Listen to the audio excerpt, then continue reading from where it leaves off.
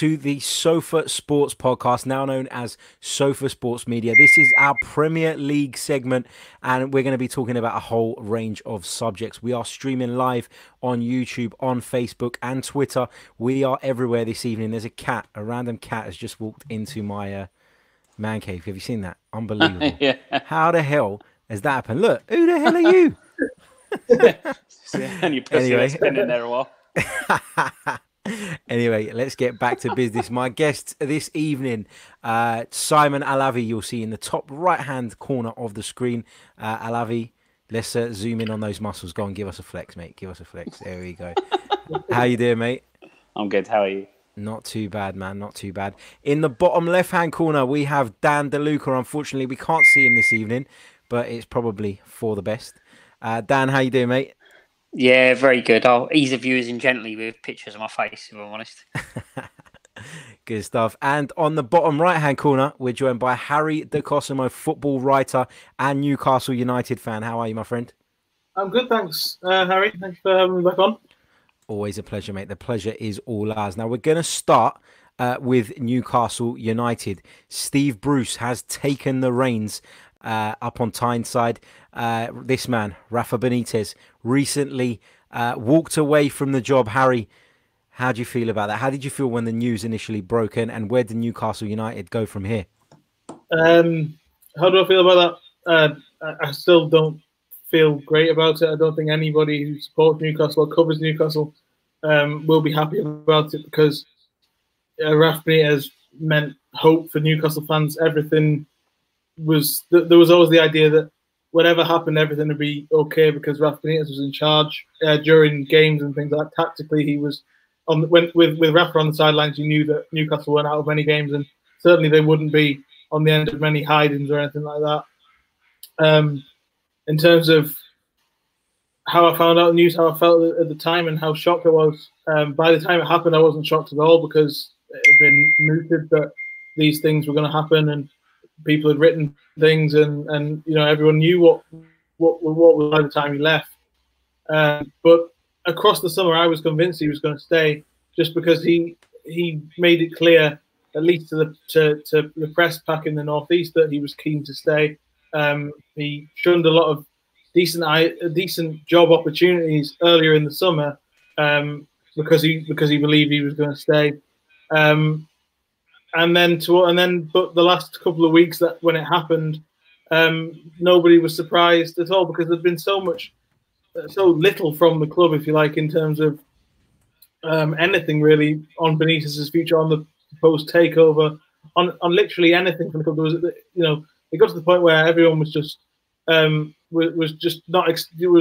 expecting anything from them. It was just a wall of silence, and that was never going to be a good sign. And Newcastle, where they go from here is I dread to think, really. I think the best Newcastle can hope for this season is probably survival, which in itself is a reason for Newcastle fans not only to just panic or get concerned about enjoying the season, but also think twice about whether they want to endure it again, because it's been that long that Newcastle have had anything to sort of grab any hope on, and they always. And as I said to you before, Rafa Benitez was the reason why they had any hope over the last 3 years. Now he's gone. It does, you know, a lot of fans are going to start voting with their feet, and you can't really blame them for that, to be honest. Absolutely. And this man has taken over Steve Bruce. Look at that nose. Real boxer's nose, isn't it? Alavi, you're a boxing man. What did you think when you heard about Steve Bruce taking the reins? I mean, to say I was uninspired would be an understatement. And I'm not even a Newcastle fan, but I mean, that, for me, It just felt like a shocking appointment. Your thoughts? Yeah, it's an underwhelming appointment, isn't it? I do think we were talking off air, and Newcastle have been spoilt with Rafa. You know, we were saying he's probably the manager who has been at a club who maybe just, you know, don't deserve him, if I'm completely honest, to work under those circumstances. But in terms of, you know, your question about Bruce, positives, very little. He's worked under difficult circumstances at Villa. I'll give him that. But what they need is a Benitez all over again. They need a pragmatic manager, someone. But they don't necessarily care that he's managed Sunderland. They don't care that he doesn't play the best football, but they care about facts. Like Bruce signed 42 players at Hull, and none of them are still there. You know, his record is average at best. He's a yes man. That's all it is. He's going to be a yes man, and you have to worry about anyone who is willing to work for Mike Ashley so easily. The thing is, though, De Cosimo, it's a fact now. That's the thing about football. Like, it's an inextricable fact. Like, he's your manager, so until he gets sacked, and he's favourite to be sacked, you do just sort of have to deal with it. Like, I don't understand these clubs that just protest and protest. Like, okay, it's done now. Do you know what I mean? Like, now you've got to give him 10 games or 15 games or whatever it might be. It's annoying, and Benitez was way too good for Newcastle, and Perez letting him go for 30 million was, for me, bad business. But Bruce is not the man. And like I said earlier, you know, there's a reason he's favourite to be sacked first in the Premier League. Oh, absolutely. Just before I come to you, DDL, bear with me 1 second. We've got some questions coming in from some of our viewers watching on Periscope. Is this on YouTube? It is, mate. If you type in Sofa Sports Media, you will find our YouTube channel there, and you can watch this live there. I know that's a little bit more user-friendly than, of course, watching via Twitter. So for anyone watching live who prefers to do that, it is available there now. Before we come back to Harry, Dan, your thoughts on that appointment? My initial thoughts are it was a lot of hassle for Steve Bruce. You know, there was all the to and fro with Sheffield Wednesday and legal discussions, and it's Steve Bruce. I get he's a Newcastle guy, but that's the only positive to the appointment. And I think the situation at Newcastle is quite a sad one, if I'm honest, because to some degree, I think Rafa leaving could have been a positive. If they then went ahead and got the right man or someone who was going to try and do something. And what I mean by that is actually Newcastle have been in the same position for 3 years now. Rafa guaranteed keeping them up with the resources he had. But that was the best that was ever going to happen. So for a club like Newcastle, just to accept that for another season is not a great position. So they're not going to get a better manager than Rafa Benitez, but sometimes you know shaking things up can work in your favour. We've seen it before. But then to go and get Steve Bruce, who's like one of the old boys clubs of the Premier League, you know, the Pardew, Steve Bruce, Mark Hughes, all these managers who are past their sell-by date, in my opinion. And to bring in one of those guys, as they have done, it's not a step forward at all. It's like they're accepting the position they're in, and they've got worse tools to do the job.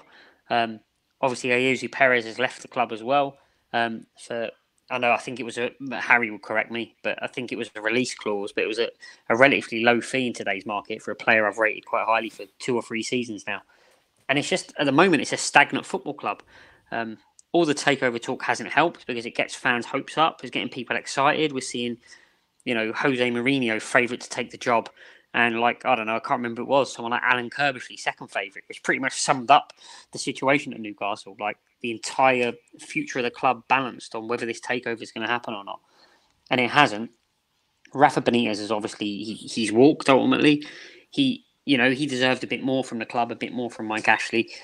He took the club down in his 8-game loan spell, didn't he? And he stayed with him in the Championship. We're talking about, in my opinion, a top 10 manager in the world.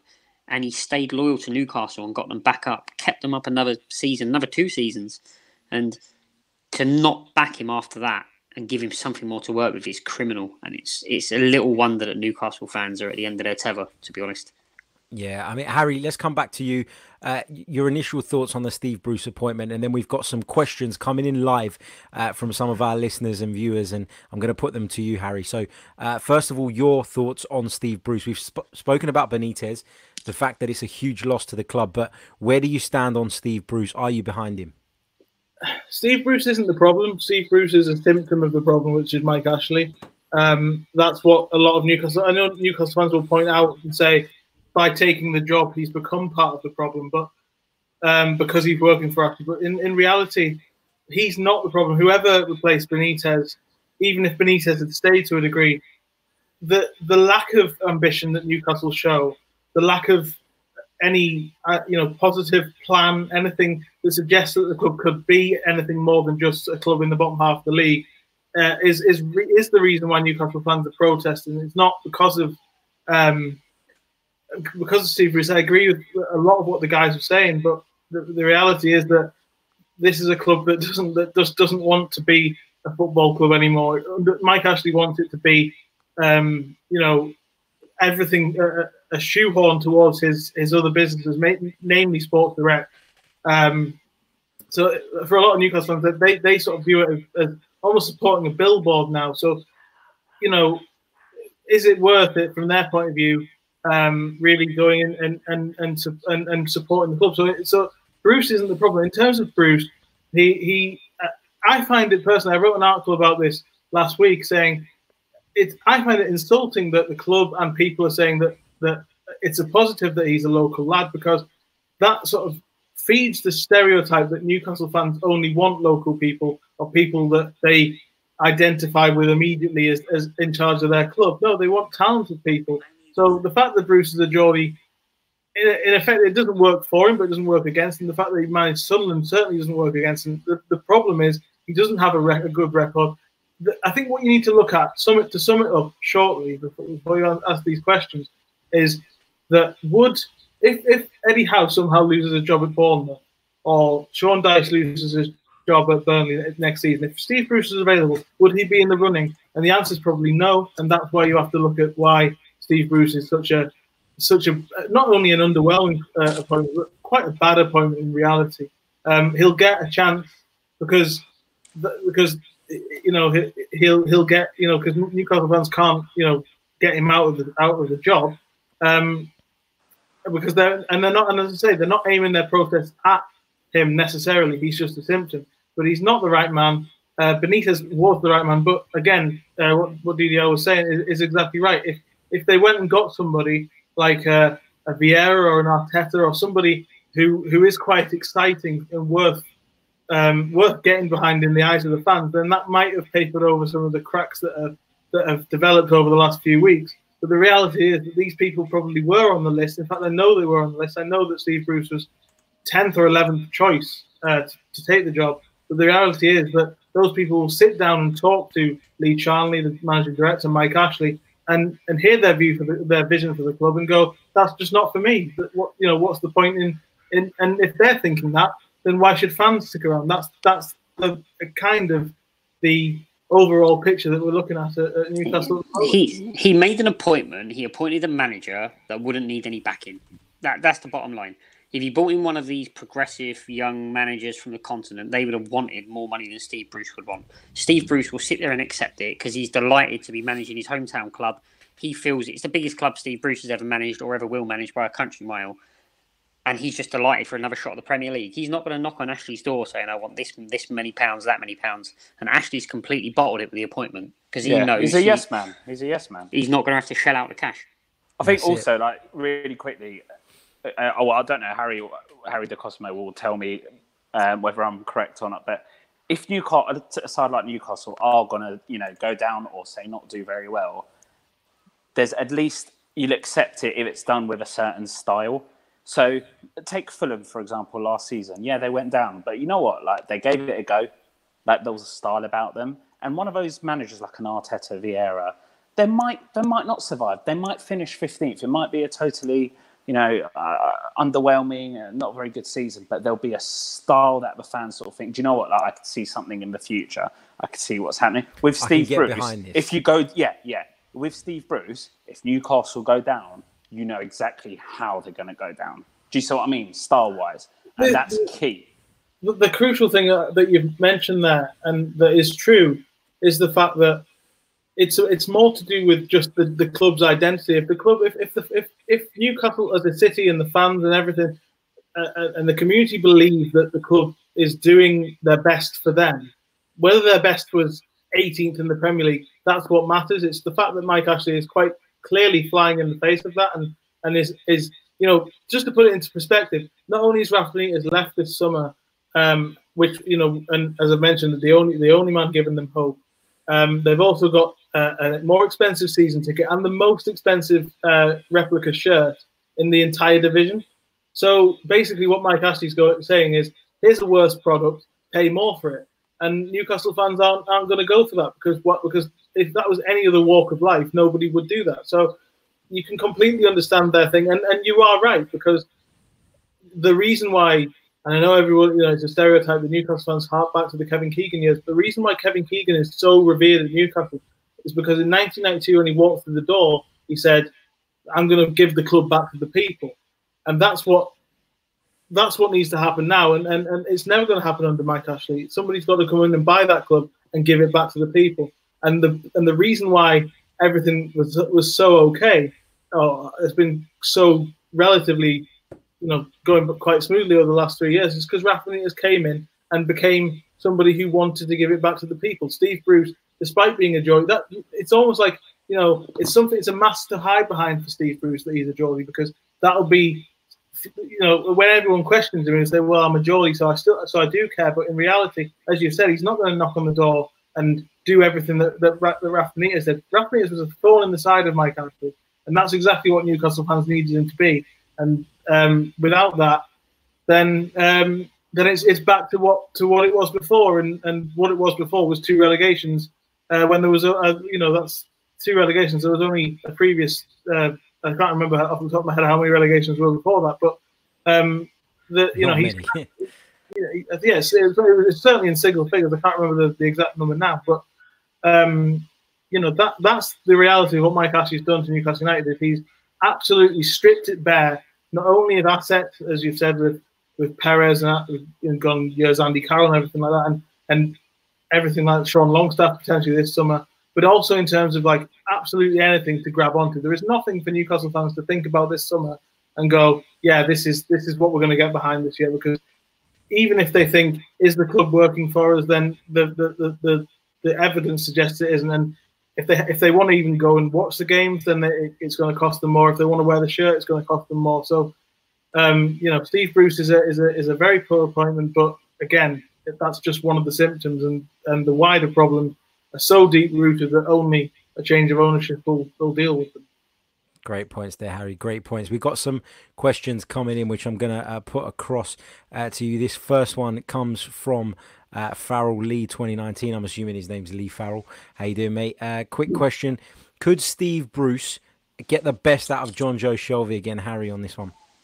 That's a very good question, because Rafa Benitez certainly didn't. Rafa Benitez has kind of given up on Shelby.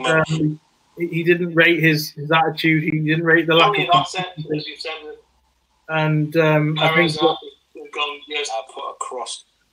And I think that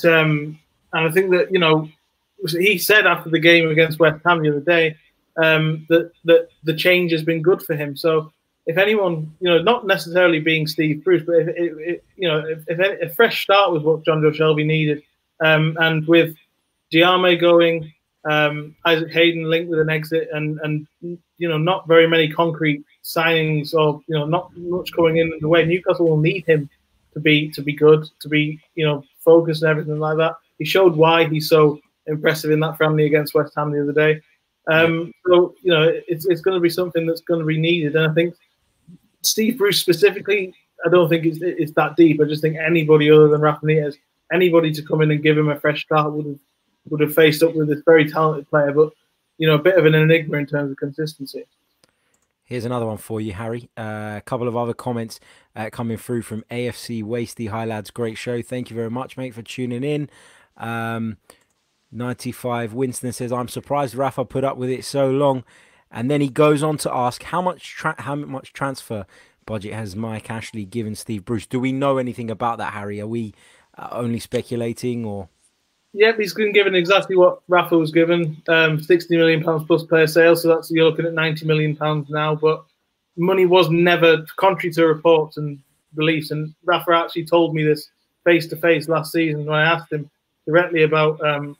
He actually didn't answer the question I actually directly asked him, but he said basically that he can win trophies while not having the biggest budget, as he did at Napoli. £6 million he spent on Kalidou Koulibaly, who's linked with a £90 million move this year. Callejon, Dries Mertens, all these players he bought for pretty much very little money, and he wanted but he had the freedom to do what he wanted with it, and that was the bigger issue. So £60 million, I was convinced that he would take that and be quite happy with it relatively if he could go and spend it on somebody like Salomon Rondon. So Steve Bruce has got exactly that same amount of money, but he'll have to be buying the players that have been put to him by the head of recruitment, Steve Nixon, Lee Charnley, and whoever the club wants him to buy rather than Rafa wants him to buy, because Rafa was in full control of ins, certainly potentially not outs, but certainly ins for 3 years.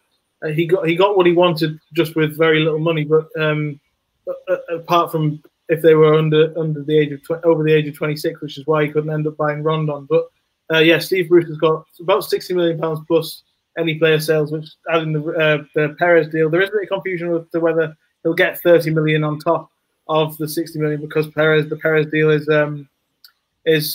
could be paid in installments. But yeah, it's basically about £60 million as a base, and then anything on top of that. Cool. Alavi, I'm going to put this question to you because I know you're a big fan. This one comes from Stel over at Shoot the Defense. Massive shout out to him. Big thanks for tuning in, mate. And if you haven't already, visit Stel's podcast, Shoot the Defense. Here's his question for you, Mr. Alavi. Who wins Love Island? Hilarious. Well, you look like a Love Island kind of guy. You know that I don't watch it. Obviously, my wife's upstairs watching it, and she has just texted me saying, "I can see you're live on Facebook. If I'm watching, does that mean that they can see me?" No, it doesn't. Not quite. It doesn't. Harry, the only person here that watches that show is you, so you're the one who can answer that. Absolutely don't know what you're talking about, but I think Tommy and Molly are going to win it. I've generally never watched it, but I know that someone's boxers. Tommy Fury, Tyson Fury's brother's in there. Yeah. He's a bit of a ladies' man, nothing like his brother. But anyway, let's move on. I'm going to start with Dan DeLuca on this one because he's been a little bit quiet this evening. Manchester United, Maguire in, Lukaku out. That's what looks like is going to happen at Manchester United this summer. First of all, DeLuca, the amount of money that's being quoted for Maguire is absolutely crazy, in my opinion. And would you sell Romelu Lukaku if you were in Ole Gunnar Solskjaer's position? Yeah, I would. It's weird because if you look at his goals records, statistically, he stacks up as a striker. But unfortunately, Man United have spent too many years away from the top. Solskjaer's not going to have that long.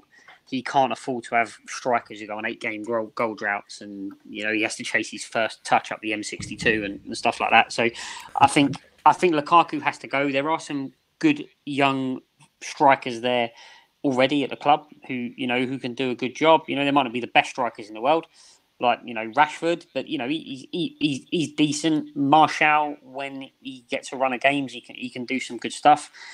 I would prefer, if I was a manager and I was, and I needed to gamble on someone, Lukaku would be bottom of those three for me. So Lukaku, he's a weird player. I don't think he's a terrible player. He seems to play his best.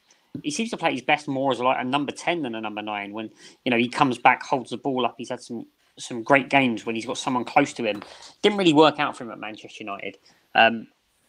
He's not what I would call a top league winning striker, and that's where Manchester United clearly want to be. I know Solskjaer has said, we're not ready to win the league yet. But he's also said we need to be aiming for higher than the top 4. So, there's mixed messages there. But for me, Lukaku is not at what I call historical Manchester United standards. But then neither is Rashford, is he? So what first ever season Rashford gets injured? No, he's not, and you're right. But at least with Rashford, an academy product, rightly or wrongly, does get a little bit more time and a little bit more leeway. And actually, Manchester United, again, they have a history of bringing players through their academy and working well. So you've got a player with a lot of potential there. I know some Man United fans who rate him highly and some don't. And that's fine. That's like most players. But if I was Ole Gunnar Solskjaer, I'd be looking at this and saying, well, Lukaku for me is the least likely of those three to pull me out the shit if I need it. And I'd be looking for someone better to partner Rashford up front and find out quickly, has this guy got a future here or not? That brings us on to Maguire then. So it's an awful lot of money. But then by the same token, the fee we're talking about for Lukaku is a lot higher than one would expect it to be as well. So it nets out a little bit. So what we're doing, if you look at the headline there, Maguire and Lukaku out, Manchester United are getting rid of a striker who's not that great, and they've got players of equal talent already at the club, and they are strengthening the position that's the weakest, which is centre-half. Obviously, their defensive midfield needs to look at as well. So they are strengthening the side with those two transfers there in terms of getting better balance and addressing the areas they need to. Again, Maguire is a... Go on. No, just Maguire for 80 million is just one of the most shocking I've heard in football ever. It's horrible. It's horrible. And when you look at it and say, well, actually, we've spent 130 million on Wan-Bissaka and Maguire combined, you look at it and you shake your head in disbelief. But we're at the point, unfortunately, where the money becomes irrelevant, doesn't it? And actually, they need a centre-half. They've gone to the Premier League. For whatever reason, they haven't bought Toby Alderweireld. Maybe it's his age. Maybe he doesn't want to go there. I don't know. But outside of that, if you think, let's sign a centre-half who we know can play in the Premier League because he's already here, you're looking at Harry Maguire and you're struggling for other realistic options. So they've gone out and got him. But Toby Alderweireld was valued at what, 30 to 40? Yeah, but Toby Alderweireld's got a 25 million release clause, which is why I don't understand it. You'd at least try. Maybe they did. I don't know. But Tottenham would have had to have accepted it. Why not buy Toby Alderweireld as well? If you're saying like Varane is going for 80 million, or I don't know, Koulibaly is going for 80 million, or so I would understand, or someone like Harry is the one who plays for Milan, Romagnoli, someone like Romagnoli. Yeah, but it's a completely different. It's someone a completely different market, isn't it? Harry Maguire. He scored one goal for England. Well done. You look at Zaha. World Cup. You look at Wilfried Zaha, he's not worth £80 million in a million years. But to Crystal Palace, if Crystal Palace get relegated, the cost to Crystal Palace is a lot more than the cost to Fiorentina of getting relegated from Serie A, where they'll get relegated, they'll get promoted from Serie B next season. They've lost about £10 million in revenue. Crystal Palace lose £100 million in revenue. They could be stuck in the Championship for 5 years.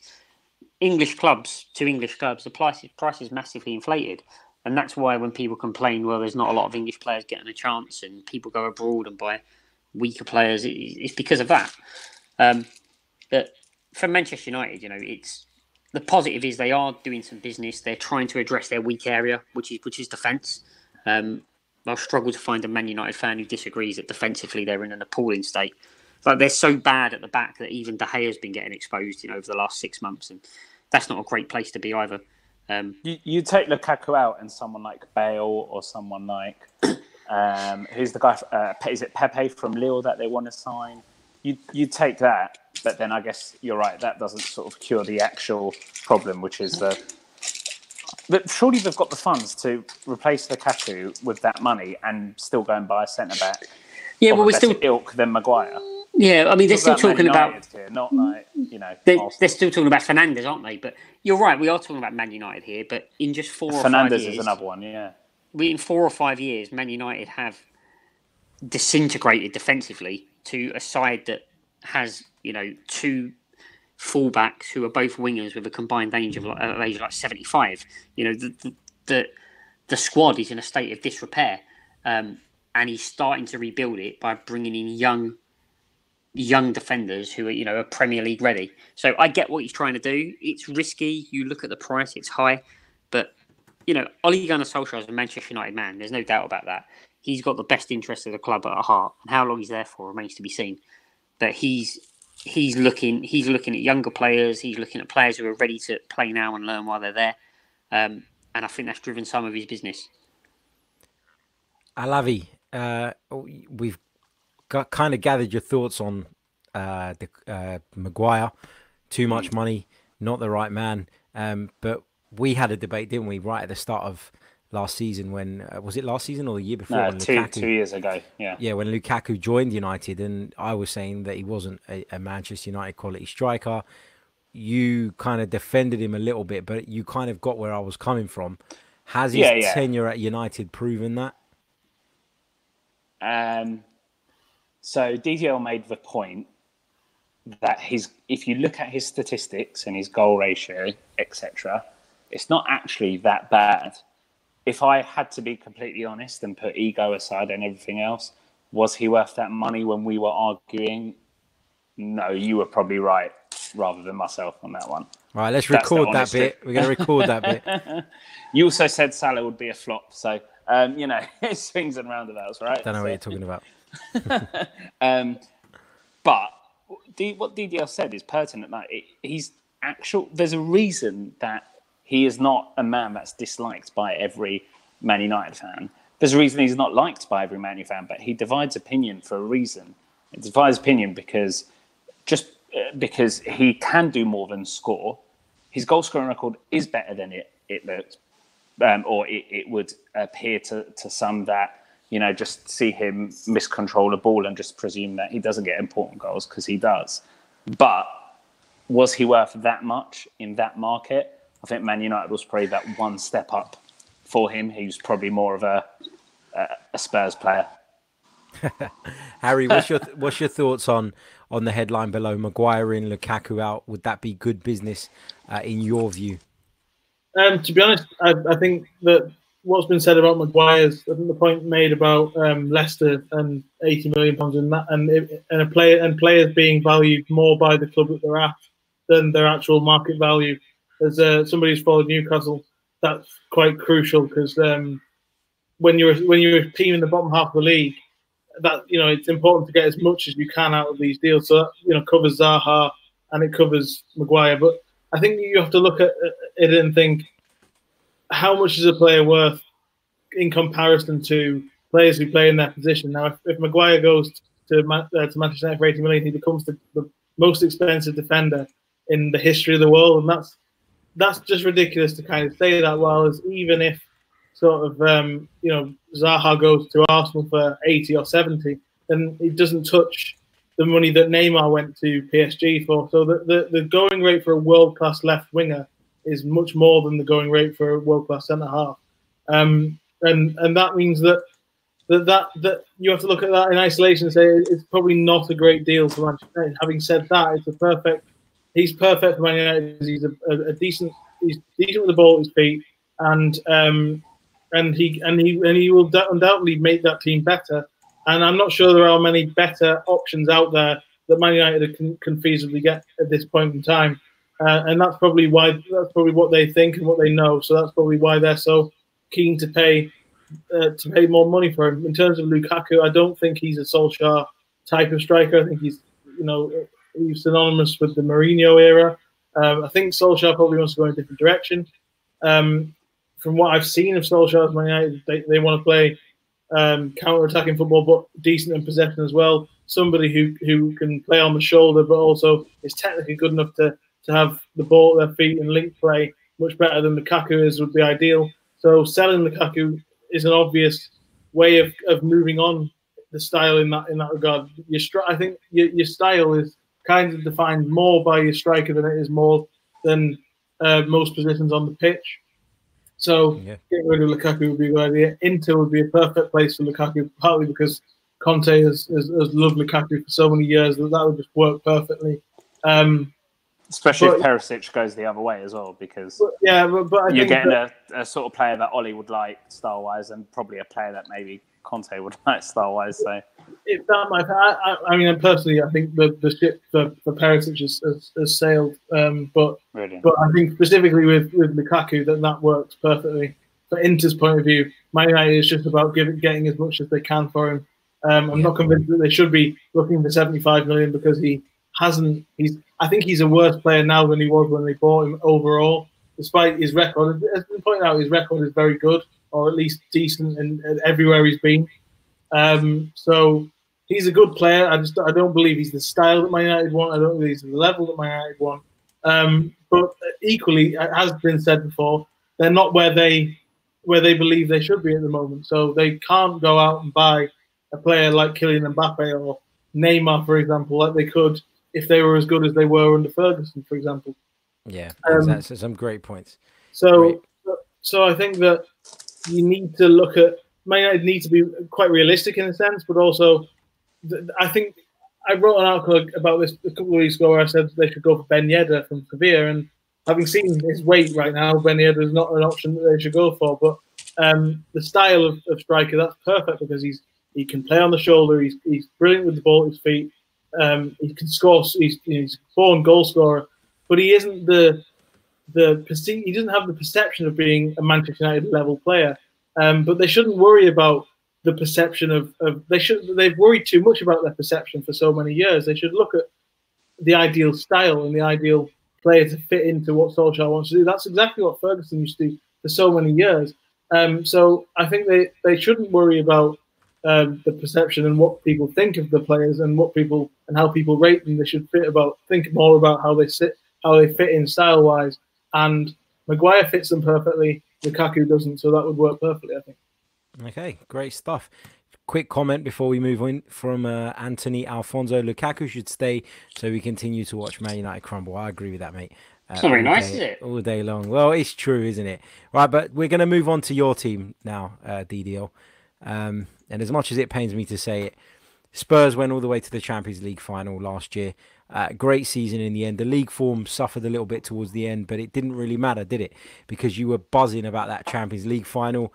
Unfortunately for you, fortunately for the rest of the world, but unfortunately for you, you lost the Champions League final. But can Spurs next season go that one step further? And what I mean by that is, can they go on and win a major trophy with this man at the helm? Harry Kane scored a fantastic goal in that friendly against Juventus the other day. I'm sure you've all seen it on Twitter and all the other social media platforms. But what needs to happen at Spurs, Dan, for it to go to that next level, for them to finally get a trophy and cap off, what's been a brilliant job by Pochettino so far? I'll answer the question in one word, right? Can Spurs go one step further? No. That for next season, can we go one step further? Can we win the Champions League instead of finishing second? No, we can't. Are we going to win the league next season? No, we're not. That's how I feel looking at the competition. Forget our own squad. There are going to be better teams than Tottenham in the Champions League, and there's going to be better teams than Tottenham in the Premier League title race.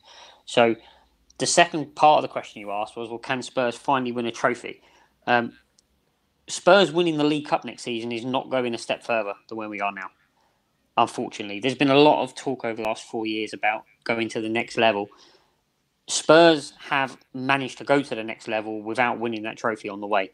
And it's weird. It's unusual. There's a load of reasons behind it. It could be something wrong with the players. It could be something wrong with the club. It could be something wrong with the fans. But for whatever it is, we've not been able to win the bit of silverware that everyone else seems to think we so badly need. I think Tottenham have proved that you don't need that trophy to make the steps that we've made. So that's my first point. In terms of the squad, is the squad going to be able to go a step further than last year? So you mentioned how the league form dropped off there at the end of the season. That was a fundamental result of us not being deep enough to challenge on both fronts. It's as simple as that. In February, we were 3 points away from going... Well, I think we were 1 win away from going second in the league, a point off Man City or 2 points off Man City, whatever it was. We lost that game, and then from that point on, ended up about 20 points adrift very quickly. We didn't have the depth to do it. So looking at the signing so far, there's one man's come in, but similar to Manchester United, it's addressing the area that is our biggest weakness, in my opinion. And we've got rid of our weakest player in Kieran Trippier, in my opinion, as well. So there's some positive steps there. But we need to finish a job over the next 3 weeks. Harry Kane, he's tappings from 50 yards now as well. So that's a positive for us. But Harry Kane needs some backup. he needs some backup. He can't play, he's having 2 ankle injuries a season now. These things are going to persist. And you can watch Harry Kane play like you can watch most top strikers play, and you'll know after 70 minutes if their game is run. And between 70 minutes and 90 minutes, all they're doing is running around in circles, quite frankly, not benefiting anyone, not benefiting themselves. We need to have a backup striker who we can trust to do a job. This is turning into a trademark DeLuca long answer, but in the Champions League final, forget the Sky He didn't play him. Did he play in the Champions League final? Yeah, he did. Kane, I didn't see him anywhere. Oh, I thought that was a serious question. You look at the Champions League final, and there's a lot of questions about whether he should have started or whether he shouldn't have started. But part of that is to do with the fact that, well, who do we trust to actually start a Champions League final in our squad up front? And the answer is there isn't anyone. Llorente done a decent job in the end in the games he did have to play. But we need to have someone who we can trust pick up the baton from him when he's tired, when he's struggling, when he's having a bad game. Because actually, he's not a machine. He's going to have bad games. He's going to have injuries. He's not going to come back 100% fit. So to take a step further in terms of challenging for 2 trophies at once, we need to finish the job in the next 3 weeks and get 2 more players in who are capable and trusted to play first team football. Okay. Alavi, what do you make of that? What do you think do you agree with everything that Lucas said, or have you got a slightly different viewpoint on it? The thing is, Dan, if Kane's going to be your first choice striker, right? So which top striker is going to come knowing that they're probably not going to start most games? And that's the difficulty when you're a club like, no disrespect, but when you're a club like Spurs, it's only the like Man Cities and even still like the Man Uniteds that just have the funds to just attract that tier of player who is maybe marginally below Kane and is happy just to sit on the bench. But it's wages, isn't it? It depends how much we pay. Do you know what I mean? It depends how much we pay. But you're not going to pay that. Like, okay, I'll tell you a player who you're linked with who will do well. Well, one of who are you linked with? Celos, the Betis player? Lo Celso. Yeah. Jesus, Alavi's pronunciations get worse. No, because instead of getting wiser as he gets older. That's it. Sorry. He's Ceballos. coming to Arsenal, mate. We're not linked with Ceballos. We're not linked with Ceballos. We've never been linked with Ceballos. That's nonsense. There is nonsense. Trust me. Look it up. You've been linked to him the last day. I'm not looking it up with like a third-rate English newspaper. Trust me. Okay. Tottenham Hotspur are not the Betis player, right? The Betis player allows you. Okay, the Betis player can sit with the other player you've bought, and he allows Ali and Kane to push on and do the jobs that they should do. You could sign Dani Alves right back. You've got a new left back. So you start to put that team together. Why can't that team push to go and at least challenge for the title? But put that team I just said. Look, you've got Vertonghen, Sanchez, and Toby Alderweireld. I mean, that's backup defensively. It's a decent team. There is strength there. Like who's got a better team in? But like bar Man City and all right, probably Liverpool. Why can't he challenge for the league? Who's better from out of Spurs than the rest? No one. What, Chelsea? No, with Chelsea have lost their best player, haven't got a transfer, can't buy anyone, and have got to get all their loan players back. Obviously, don't even get me started on Arsenal. And you've got Man United, who have still got Ashley Young as a potential player. See what I mean? Like, they have to be third, Spurs. Surely they have to be challenging. Yeah, interestingly, while you guys were debating that, I decided to look up because we spoke about I mentioned about Harry Kane missing games. I'm just going to share my screen on the screen now so you can see it. Premier League, he made 28 appearances, so he missed 10 games in the Premier League. So it's quite a significant amount for someone else to come in and play, is it not? I mean, I don't see why people would be. Yeah, but that was one big injury. That was one big injury, wasn't it? Yeah, 2 injuries, didn't he? Okay. Who? Sorry, who? This is like when Arsenal fans wanted to get rid of Wenger. Like, who is this striker? Name me who they are.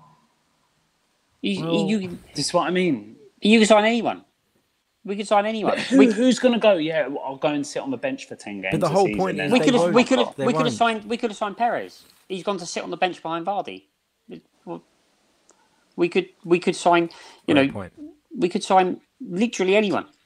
But it needs to be someone who can move and can offer something, as opposed to just a plan B. It needs to be a plan A as well. Llorente is a plan B. If you're losing, he's a plan E. He did all right, actually. He's got some big goals in the end there. But in terms of his goals return. But the point is, he's a plan B. We need someone who has the ability to be plan A. Someone like Wilfried Zaha could play up front on his own if he had to do a job. If he had to shut a game down for 20 minutes, you could throw him up there, couldn't you? There are players out there And in terms of us going a step further, which is the question, we need to have someone who can take the pressure off of Harry Kane's shoulders, because he's going to get burnt out. And I'd fork out for the Betis player, honestly, from what I've seen of him. He's not a striker. Yeah. No, but he will allow other players to play, and he's like a mercurial dribbler. He'll get on the ball. He'll just confuse defenders, midfielders. They won't know who's meant to mark him, and he'll allow players like Ali to go to push further up front, like Son to push further up front. He's someone to invest in. It does look like he'll be joining us, but like I said, we've got 3 weeks. We need to finish the job. You know, to date, we've only got 1 addition to the first team. If I could have picked one player to leave, it would have been Trippier. He's gone. That's great. If I could have picked one position to strengthen, it would have been central midfield. We brought in Ndombele. That's great as well. But to go one step further and challenge for both the Premier League and the Champions League simultaneously, we need to finish the job. The League Cup, if we win the League Cup or the FA Cup, yeah, I'll celebrate. But we've passed that. We've missed that phase out. We've leapfrogged it. Yeah. Not picking up a trophy on the way is something for our rivals to beat us with. But the reality is, we've progressed without doing it. How much is Celos being valued at? Because how much is Celos being valued at? Because the thing with Spurs is you never know if they go and buy him. Well, that's Daniel Levy going. Here we are.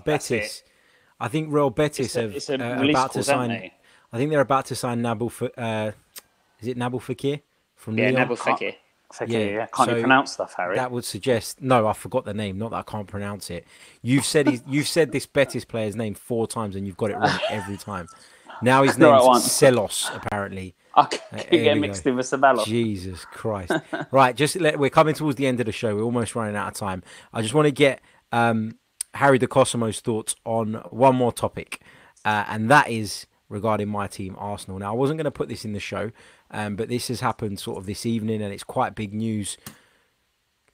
Arsenal have had another bid rejected for Wilfred Zaha. This time it's reportedly £55 million plus Reece Nelson on a year's loan, plus another 10 million in bonuses, apparently. So it would total up to 65 million plus Reece Nelson on loan for the season. Harry, we were talking about players being worth what they're worth to their clubs, but have Crystal Palace gone a little bit overboard here? In a sense, I mean, you can't convince me that Wilfred Zaha is at all worth £80 million unless you're a Crystal Palace fan, because you think about what the Crystal Palace will lose when they lose Zaha. You'll pretty much lose your entire goal threat. Basically, you'll lose that sort of ability to win penalties that I've never seen before in the Premier League. It's something else. I think Arsenal got enough of that, to be fair. But that's all they need. But if you another ref for an ideal player that Arsenal needs, Zaha would be fantastic. He's pacey, he's direct, he's everything that I think Arsenal miss. They have a lot of creative players who can cut inside, like Mkhitaryan, Ozil and stuff like that. But they don't have enough players that can break the lines like Zaha can. Having said that, I think there are plenty of players out there like Pepe, like Leon Bailey from Bayer Leverkusen, who might get for cheaper that would do a similar job. So I think if I was Arsenal, I wouldn't touch Wilfred Zaha at £80 million, despite what I said about him being the ideal kind of player, simply because there are different options out there. But if I was Crystal Palace, I would be trying to milk this deal for all you can get, not just because he's the best player, but I think the difference between Zaha and literally almost any other player that for any other club, as much as I've rated Jose Perez, Newcastle can go out and buy a player who can do a similar job. I don't think Crystal Palace will find anybody who can do anything near what Wilfred Zaha has done at Crystal Palace. So if I was Palace, I would be, I can understand it completely from both sides' point of view. And if I was Arsenal, if you can't get them down to sort of 65 million pounds, as a cash deal, maybe as a last resort, go and look for somebody like Leon Bailey, like Pepe, who's reportedly available at 70 million, and would do as good a job as Zaha. I think, to be honest, yeah. Yeah, I mean, my take on it is it's an absolutely ridiculous bid, and considering all summer we've heard about the fact that Arsenal are strapped for cash, to now that they're going out and sort of looking to bring in Zaha for that sort of money is absolutely crazy. Especially when you consider that last season Arsenal scored more goals in the Premier League than both Spurs and Chelsea, meaning our problems are not in that end of the pitch. I don't understand why Arsenal, if they do have sort of extra money available from what we were originally told, are not going out there and trying to reinforce at the back. That is the most important part of this Arsenal team that needs addressing. And it feels like, as a fan, it's really, really frustrating to hear that. On the one hand, you're pleased that we're looking to bring in players for that sort of money, but on the other hand, it's a little bit worrying that the people in charge of the money deem Wilfried Zaha more important than strengthening defence.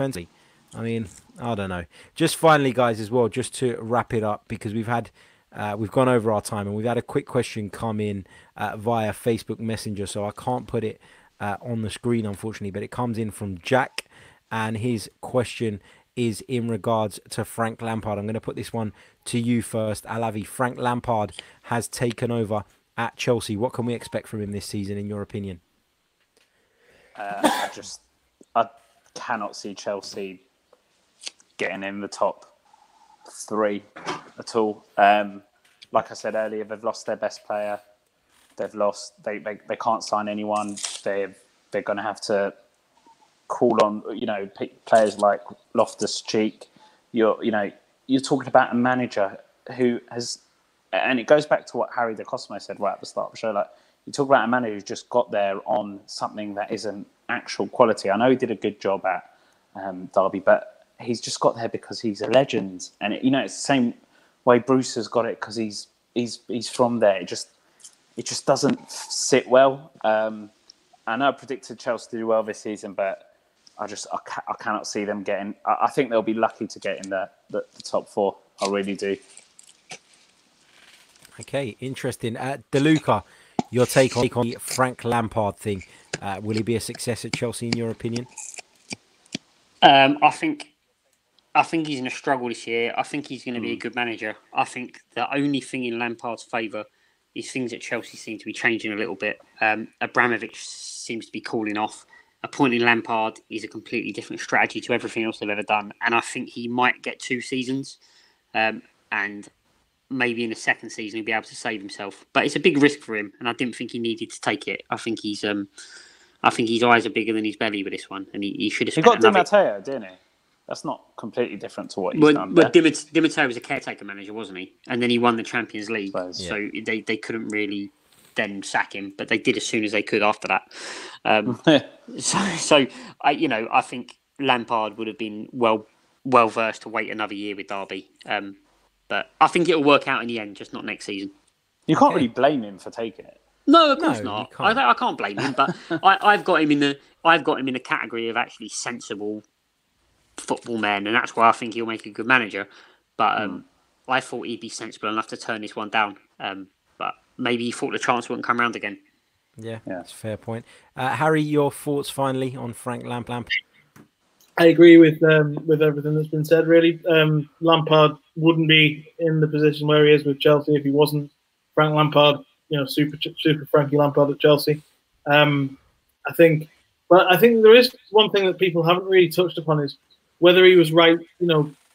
Whether he saw an opportunity to leave Derby at the right time, not necessarily to go to Chelsea, but to leave Derby at the right time, because Derby are in a situation where they sort of they didn't have that much money to spend last season in the Championship. They demand promotion pretty much every year. They just can't get it. And they sort of had to, Lampard kind of had to sort of work on his feet a little bit to get them where he got them with loans and things, which were to do with his links with Chelsea, obviously with Mount and Tomori. But, the owner, I think, sold the stadium and leased it back to him, which you can only do once to fund last season. You can't do that again. And obviously, with more and more parachute clubs coming down, he might have looked at Derby and gone, "This is, maybe I've taken Derby as far as I can in 1 year." That doesn't necessarily mean he was right to take the Chelsea job. In terms of Chelsea, I think the transfer ban might work in their favour because they'll be able to, see if, like Tammy Abraham, or Ruben Loftus-Cheek are good enough, because this is the constant thing with Chelsea is no one ever gets a run in the team long enough to actually see if they can actually do the job. They're just replaced by somebody who's costs more and has a bigger name and things like that, which is an issue that I think a lot of clubs, when I think about it, Man United have mentioned before, these clubs need to stop looking at perception and start looking at actual fit, and that might work because Lampard is sensible enough.